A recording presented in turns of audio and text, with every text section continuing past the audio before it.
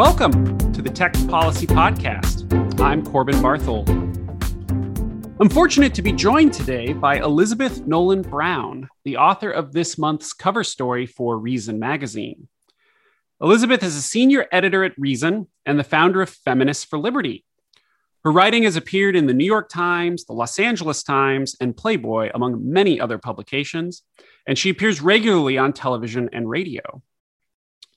Elizabeth's cover story is called The Bipartisan Antitrust Crusade Against Big Tech: How Reactionary Politicians Are Using Monopoly Concerns as Cover to Pursue Pre-Existing Political Agendas. On Capitol Hill, at least, the so-called techlash is going strong. So many anti-tech bills are flying around, it can be hard even to keep track of them. Elizabeth's article discusses some of those bills, and we will do so here too. But what I especially like about her piece is how it captures, with these really piquant turns of phrase, the root fallacies, both factually and philosophically, that underlie our political party's current attitudes about technology and the market. Members of both parties, Elizabeth writes, have grown adept at slotting their desire for censorship, in the case of Republicans, and economic control, in the case of Democrats, into an antitrust framework, no matter how ill-fitting that framework might be. As Elizabeth puts it, the left's new antitrust crusaders essentially want to wield government power to reduce income inequality between businesses, no matter the consumer effects. While on the other hand, the right wants to use it as a sort of welfare for cultural cachet, subsidizing speakers and ideas that private market actors would rather not. I'm excited to discuss Elizabeth's cover story along with some of her other great recent work. Elizabeth, welcome. Hi, thanks for having me on. So great to have you here. I'm going to quote your article endlessly, I think, because it's got so many great phrases. So first off, congrats on gracing the cover of Reason this month. Thank you. That's really cool. So for progressive Democrats, you write, the push for new antitrust laws isn't really about tech companies. And for populist Republicans, it's not really about monopoly power. Instead, in both cases, antitrust has become a broad cover for pursuing pre-existing political agendas. So I think we should set the table first. A good place to start would be if you could briefly explain what antitrust law should be before it gets sort of contorted in these ways, and what are Republicans and Democrats doing to try to drift away from that model? Yeah, so I came to writing about antitrust law actually not that long ago because I was just covering, tech policy more generally, especially the fight over Section 230 and various sort of proposals related to social media content moderation and things like that. And then I started noticing that, the same exact things that Republicans and Democrats were talking about in terms of these other tech policies, suddenly they just sort of started switching and being like, well, we'll solve that with antitrust law. And I was like, I don't know a lot about antitrust law. This is, a year or so ago, but I don't think that that's really what it's supposed to do. So it is not, it turns out, antitrust law, I think people, basically have some idea of it. It's, about trust busting and going after, businesses for unfair practices. There are three more main antitrust laws, and the Sherman Act, the Clayton Act, and the Federal Trade Commission Act. And basically they prevent unreasonable restraints of trade, monopolization through predatory acts, unfair methods of competition, and unfair and deceptive practices, things like that. Historically, it was used to bust up sort of unfair arrangements between big businesses that sort of left, only one alternative within a specific market that was, abusive and predatory towards its customers. And for at least the past, 40 years or so, the main thrust of antitrust law has been about preventing consumer harm, because all of the things I mentioned, the unfair restraints of trade, all of that, it's all sort of vague, and it's all sort of throughout antitrust law's history has been up to sort of the way courts and politicians interpret it. But going back to the Chicago School of Economics and, starting around the 70s, they started saying like, okay, look, we just need to consider, this is such a vague body of work. We need to consider consumer harm as sort of the lodestar of this. So if these business practices, if these monopolies do things that harm consumers and hurt consumer welfare, then that is, grounds for maybe investigating and maybe even acting. If they don't, then it's, not a problem. Basically, the big push right now in antitrust law is to get rid of that standard and sort of go back to or even beyond an earlier standard, which says, it doesn't actually matter if it lowers prices for consumers. It doesn't matter about consumer welfare. All that matters is increasing competition and cutting businesses down to size. Some of that is like I said, what you saw historically. Some of that is even sort of more radical than historical interpretations of antitrust law, because it's never been solely about bigness. But that's really what a lot of, especially the Democrats, are trying to make this about is, big businesses are bad. We want lots of small firms competing, and we should use whatever, the hand of the government to make sure that happens. Oh, great. You got the full history lesson in there too. And you really take a plague on both your houses approach in your piece, which I agree with, to be clear. So let's break it down by party. We pick on Republicans a lot lately on the show. So we'll start with the Democrats in a spirit of even-handedness. Because they all deserve it. The core of the Democrats' reform push seems to be an effort to rearrange tech companies' business models. I mean, when you talk about breaking them down to size, when you get into the nitty gritty, what it tends to mean is basically the government thinking it knows how to arrange the way these companies do business better than the businesses themselves. So could you talk about that? I mean, what are some of the specific things that Democrats are trying to do? Yeah, I mean, one of the biggest things is they want to break up Facebook and break up Google. And that's what they say, which basically by which they mean making them divest of various lines of business. Like Facebook wouldn't be allowed to own Instagram and WhatsApp, even though they, the FTC approved that merger, but they would say, never mind, you have to divest of them. Google wouldn't maybe be able to own YouTube also. Amazon might not be able to also have Amazon Prime Video or various services. They want to kind of say you have to have a core business and that's it. You cannot have any sort of ancillary businesses, and especially not if they compete with any other existing business that you might be competing with. So, how a lot of times, one of these big tech companies is in one line and then Microsoft will say, okay, I'm going to jump into that too to compete with Apple or vice versa. And they'll say, no, like you have to kind of decide what your business is and then just stick with it. There's a lot of proposals right now in Congress that are along those lines, trying to prevent a lot of mergers and acquisitions, just say that any sort of a merger that's by a company that's over a certain market cap is going to presume to be predatory unless the company can prove otherwise, which pretty much means that, they won't, or it can prove that it won't hurt any sort of competitor, which again is just sort of silly if you ask me, because, I think that what antitrust law should be doing and what it has been doing is worrying about, are these business practices going to hurt customers? And, what they're trying to say is like, is it going to hurt your competitors? And that's kind of the core of business is, like you're competing with people. They're your competitors. Like it shouldn't be the government's job to say you can't hurt your competitors as long as you're not doing something deceptive in order to make that happen. But that's sort of where the government, with the Democrats have been going with this lately.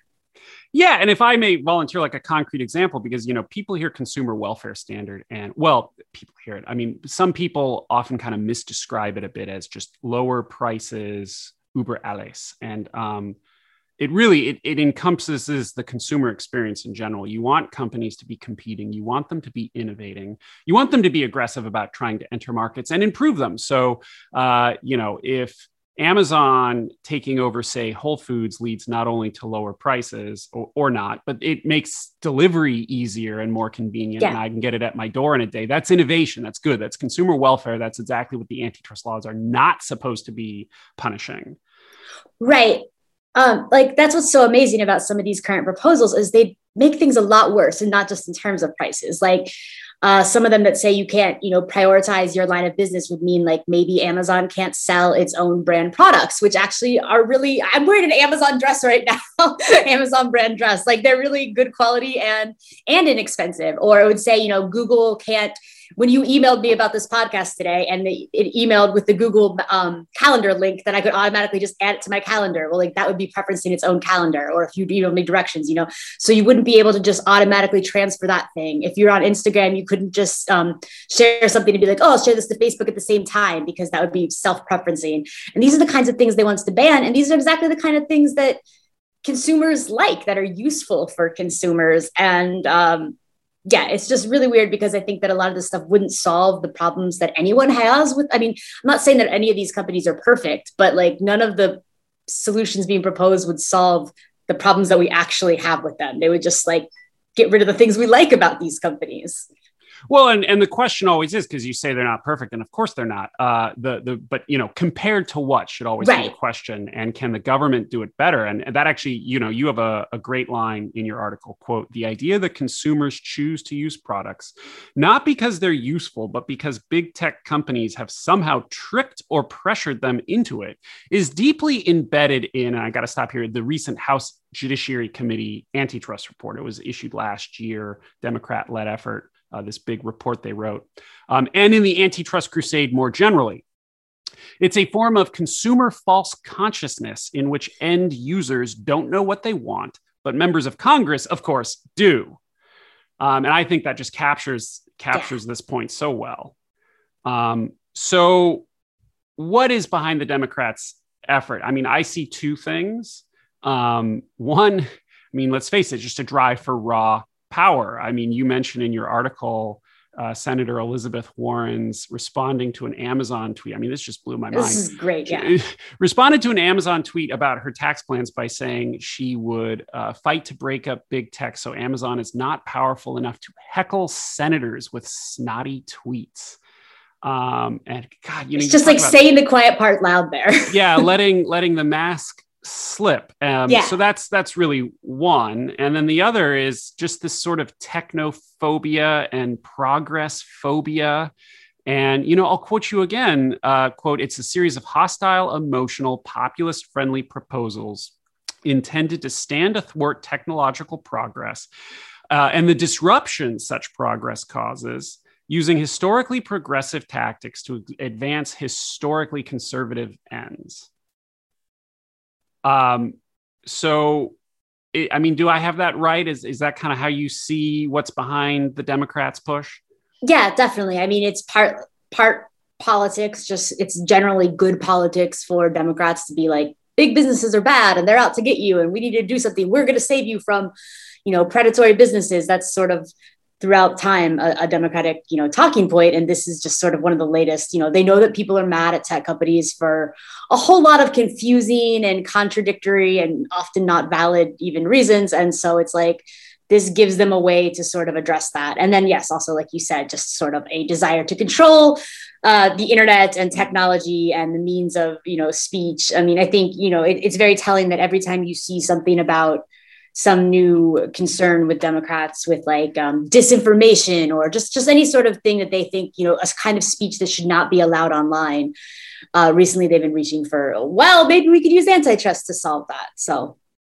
Yeah, it becomes this tempting tool where you, if you're a politician, you can just fill it with your hopes and dreams. Yes. Going back to the very beginning, as you were saying, that it's kind of a broad language. Well, I want to get back to progress phobia maybe at the end. But for the moment, let's turn now to the Republicans. We didn't forget about you, GOP. You sum things up on the Republican side pretty well when you say, quote, very bluntly, which I approve of, quote, "The conservative case against big tech frequently seems to be divorced from any meaningful sense of how antitrust law actually works." Excellent. So let me focus in specifically on probably my favorite line in your entire piece, that Republicans want to use antitrust, quote, "as a sort of welfare for cultural cachet." And that is just exquisite. So please tell us what you mean by that.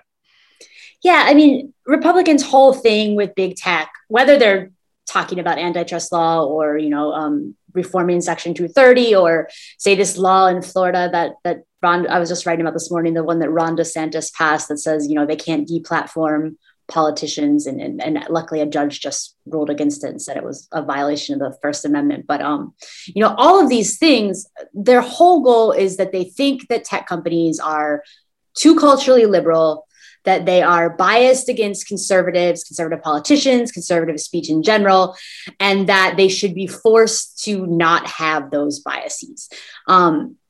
Obviously, the First Amendment says otherwise, because it's not illegal for a company to say even So I don't think it's necessarily true that a lot of the times that there's this bias against conservatives. I think that there's bad decisions all around because content moderation is hard, and a lot of times conservatives misinterpret that as only a bias against them. Whereas if they were listening to all these stories from liberals, you'll see that they get kicked off for really dumb reasons all the time too.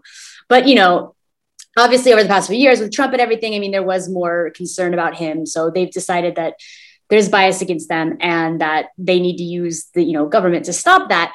But even if we totally accept that premise and say yes, all these companies are biased against conservatives, these are private companies and they can do that. There's, that is their First Amendment right to be able to allow whatever sort of legal speech that they want, and disallow whatever sort of legal speech that they want. And that's, not a First Amendment violation, because obviously a private company can't violate First Amendment rights. Only the government can do that.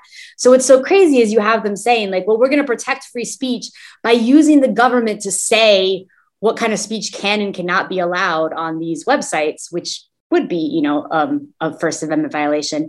And lately they've sort of settled on antitrust law as a way to go around that. In a way that doesn't really make even any sense, because like I said, it's not really in line with the way that we understand with what antitrust law does currently, or what it is supposed to do. But you have people like Josh Hawley and them saying, well, if these companies are going to be biased against conservatives, then that's unfair. It's an unfair business practice. And we'll go after them with antitrust laws to sort of make them respect our speech, make them respect our speakers as much as we think that they respect liberal speakers and speech. Yeah, one of the things that has really, I have found disorienting in recent years, maybe I'm just naive, is the way that Republicans have taken on so many of the bad habits that when I was younger, I associated with Democrats. Reaching for sort of grievance as your main rhetorical framework, seeking to put private rights of actions into law so that plaintiffs' lawyers can punish your political enemies. That was part of the Florida social media law you mentioned. Expecting the government to step in and solve your problems. That goes to your sort of welfare for cultural cachet line. And what we really have now is a party that, if you think about where they are in all of the cultural heights, all of the cultural centers of power, large cities, universities, Silicon Valley, Hollywood, legacy media, the lower levels of government, their ideas are not winning in any of those places. So now they think, well, let's just reach for the government and raw political power and force people to act the way we want them to, which I find both disheartening, disappointing, and disturbing all at once. But with that sort of warm up, the other thing I don't understand is it seems futile to me. The Republicans had power not that long ago. And the cultural heights continued to slide away from them. And they seem to think that if they just double down, I was in a debate with a sort of nationalist conservative type. And he started one of his answers with, well, when we get power back in 2024, that was his solution. I'm like, do you see how you've been wiped out in all of these cultural centers? And that's your solution. It's just more political power. So when I see these laws, I have, I guess, a philosophical question for you, and I don't know your exact, political makeup, but the Republicans have historically been seen, at least maybe by their friends, as the party preserving liberalism, in the classical sense. Yeah. Do you still have hopes for them of doing that? Would you still hope that they can be convinced to be that party? Or do you kind of see them as these now irredeemable populists, and people like you and me need to chart a new path and sort of give up on that party? I mean, I've just suddenly ambushed you with a very deep question, but what are your thoughts on that? No, I mean, I don't know that it's always been true that they have lived up to this ideal of being, defenders of classical liberalism. Oh, absolutely. Yeah. No, yes, please. But I'm putting it to you to frame the question. I don't want to say that I endorse that they've always been like that, but please, right. Sorry, go ahead. But no, you're totally right that they have embraced that mantle, at least like in their rhetoric. And I think that especially since the Bush era ended, really tried to, at least, and especially some wings of the Republican Party have really tried, to live up to those ideals more. And yeah, it's super depressing. I mean, I think that I'm a libertarian, and as a libertarian, it used to be like, okay, Republicans, I mean, my whole lifetime, I think of Republicans as being sort of into censorship, most of them. But at least, Democrats were more willing to stand up for the First Amendment. And maybe this is a little bit different than what you said, but that's sort of growing up, that was my sort of sense, is that, they were more on that. Democrats were better on that sort of side of classical liberalism, but Republicans at least were better on another side of classical liberalism, which is, letting people live and let live when it came to economic issues broadly defined. And so, you had like the thing in Texas, like the thing with Colorado with the baker and saying, you shouldn't, have to bake a cake. That was like a big defining thing back in 2014, that we should, protect people's conscience rights and not force private businesses to do these things. And it's just been really depressing because as Democrats have abandoned their prior commitment to sort of civil liberties in one realm, Republicans have sort of abandoned their commitment to economic liberty and this sort of freedom at the same time. And it does really feel like, oh, sheesh. Like I used to didn't think that I didn't fit with either one, but I could at least have allies in either party who were willing to, be good on some issues and that you could trust to be consistent on those issues at least. And now it's just terrible. I mean, Republicans, when the issue affects them and they agree with the private business, they're like, yeah, the private business should be able to do whatever they want. And we shouldn't have the government force them. And then when they're mad about what the private business is doing, they're just like, well, nope, we actually should have the government force them to do it. So it's just, there's no principles there. Yeah, entirely cynical. And, my feeling is, let's say, because I don't really accept the premise that big tech, like, oh, they're out to get Republicans. I really don't think that's right. I'd be willing at most to accept a degree of, the way I used to feel about the New York Times and their coverage that, I don't know what I'd say about them today, but, 10 years ago, I would have said, look, they're trying to call it straight. They really do want to be impartial. But they all come in with priors. We all have priors. And so the things that they're going to choose to cover, is going to have a certain slant. And there's going to be a certain slant that's almost unavoidable because when everybody in the room agrees, you're going to have certain assumed premises and you're going to go in a certain direction. And I could see maybe some of these big tech companies having a bit of that dynamic. And then the notion that from the outside, you, the government, are going to force different outcomes. First of all, you're not going to be able to do it because you're still not in the room. And then secondly, you're actually likely to just drive people away from you. Nobody likes to be told what to do from on high. I think most people have sort of an anti-authoritarianism streak. So I think for Republicans, they have the much more, they won't acknowledge how big of a hill they have to climb, that they need to get back into the cultural conversation. They need to detoxify and actually, not stop this game of like, oh, well, we'll start right-wing Twitter and it's going to be this cheap knockoff. Like, no, we're going to have very smart people who are going to start a company who happen to have conservative leanings, but they're not going to make conservative Twitter. They're going to make the next Twitter. Right. So that's all just a long riff on it's depressing. It's really depressing because there's no acknowledgement of that on their side that I see. So one of the weirdest things that Republicans have latched onto in their attempt to regulate online speech to sort of bring the conversation back down to earth, is the notion that social media websites, that they can be treated as like common carriers. At the federal level, Senator Roger Wicker has introduced a bill, the Pro-Speech Act, that you've written about. So what's going on there? Yes, this is the one that just came out a couple of weeks ago. And it said it would sort of compel almost like a net neutrality legislation for the internet, saying that it'd be illegal for them to block any lawful content, application, service, or device that doesn't interfere with functionality or pose a security risk. This is something you've seen in a couple of different proposals too from Republicans, which is this, well, fine, if people are going to ban conservative content, we're going to make it illegal for them to ban conservative content, or at least we're going to take away their, liability shield under Section 230 if they ban any sort of content, which is just, again, is just nuts and just like not thinking through the issue. Because, okay, like, yes, they wouldn't be able to maybe, but they could easily ban a lot of the stuff that people get mad about them banning still anyways, because if it was a violation of their terms of service, various things, they could still sort of justify it.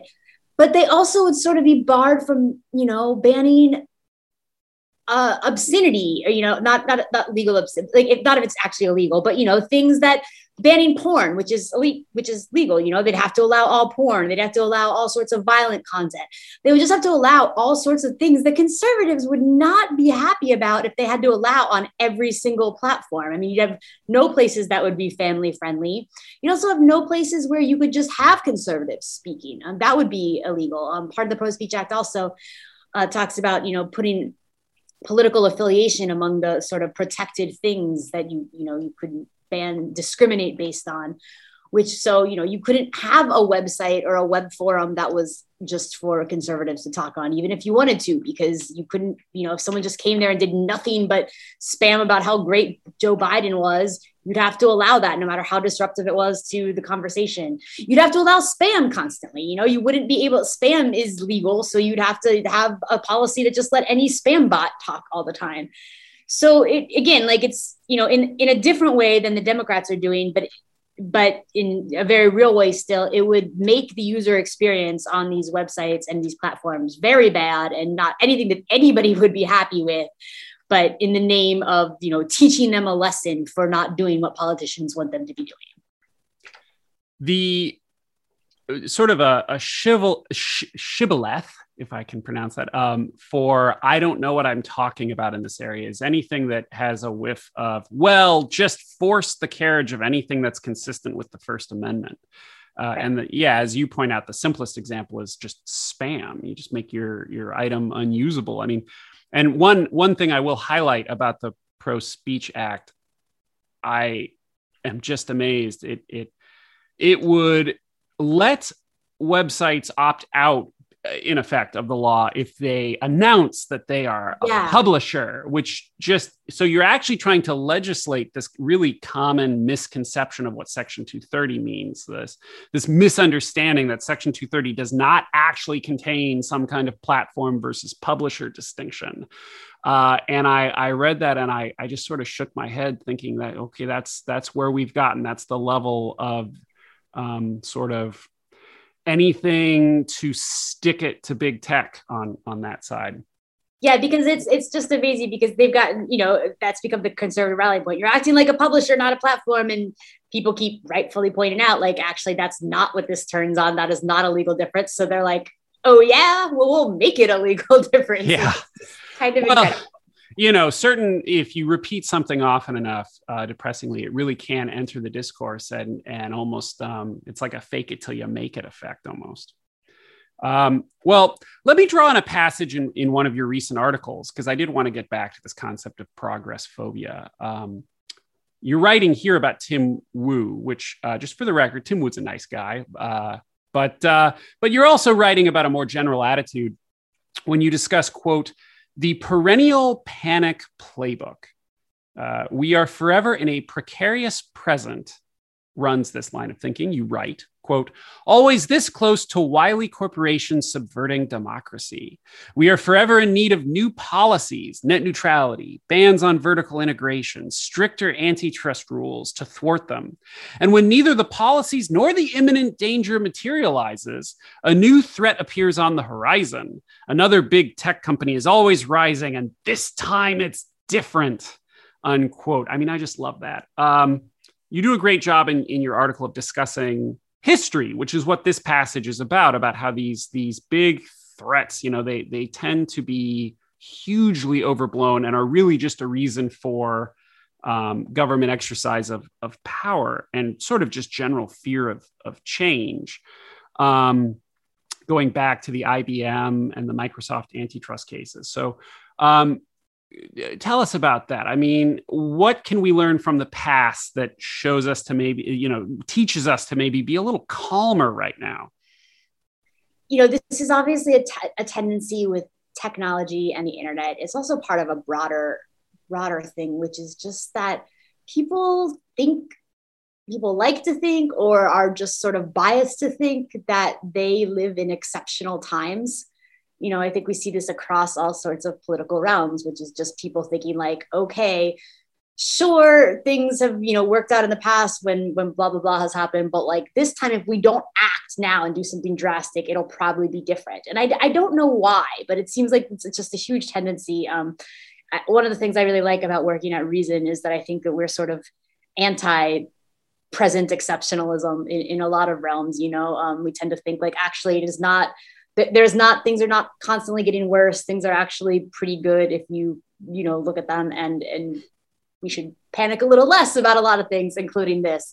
But with the tech companies now, we're sort of repeating a playbook we've seen since the start of internet companies or computer companies even. And it was sort of the thing with Microsoft in the 90s and early aughts when they were going after them about antitrust violations. Just people thinking like, oh, well, they are the dominant company right now, and we don't like what they're doing for whatever reason, or we're fearful of what they're doing for whatever reason. So like we need this whole huge set of rules in order to address that. And then by the time you finally pass those rules, or by the time you finally get through that court case that, the antitrust court case for Microsoft took years and years. And by the time it was settled, it was not an issue anymore. The things that they were trying to regulate, which was, browsers, it was the start of the browser wars and internet browsers being packaged with with Microsoft computers. It was just not even relevant anymore because new things were rising. And so I think that that's a lot of what we're seeing here too. We have people trying to talk about all these companies and all these social media platforms that are currently very popular, and how we're going to deal with them. And it's not going to matter because the history of the internet has been, dynamism and seeing, new things become popular. You have people saying all the time that, Facebook has been around for this long, but, Facebook is losing people. Actually, Facebook has been getting less and less popular. It's been, shedding users, even as other ones have been growing. We've seen, in the past year or so, the rise of TikTok becoming a huge phenomenon, the rise of Clubhouse becoming a phenomenon. So it's, clear that these are not, Facebook and Twitter and them are not crowding out these old ones. We've seen the rise of Substack being another good one. So it's just, legislators are trying to make these rules based on a particular moment in technological time. And I think that's always been the case. And we've seen it fail again and again because things are going to change naturally. Yeah. So very shorthand. I mean, I'm oversimplifying these cases, but IBM dominated mainframe computers and the government just prosecuted them until eventually personal computing overtook IBM, regardless of the regulation. And Microsoft ditto, they were accused of tying their Internet Explorer to their operating system. And meanwhile, mobile was around the corner and sort of disrupted that market. So the market sort of took care of it. In closing, so kind of flipping in the other direction of should we calm down, those worked out. But, how worried should we be that the government, if they actually do succeed in sort of ramming through really draconian regulation, that they actually could tamp down that engine of innovation. Yeah, I mean, I think that definitely is a concern. Some of these things that they want to pass ostensibly, or they say to help increase competition and innovation, could actually really cement in place the sort of few major tech firms we have now and the various technologies we have now, just by making it harder for new firms to compete, because either the regulations that a tech company is going to have to deal with under some of these laws are so burdensome that a smaller startup would not be able to have the lawyers and the money and the time to actually be able to keep up with them. Or one of the laws currently being considered antitrust in the big antitrust package in the House is that there'd effectively be a ban on existing tech companies acquiring new tech lines of business, new tech companies that were maybe, in competition with something they wanted to do, which, they say okay, we don't want, Facebook to acquire Instagrams. It's to prevent that sort of thing. But a lot of these smaller startups, I mean, they exist to get acquired by big companies. And then that's what makes them becoming the next platform. And then therefore they're able to compete with the other platforms that exist. And so that's how we were getting new things, is with investment from bigger firms that already exist. And if we didn't have that, then it could actually, prevent a lot of new startups. So I think that it definitely is a big danger that if we have in place some of these new regulations, we would just actually end up helping Facebook, and nobody wants to help Facebook.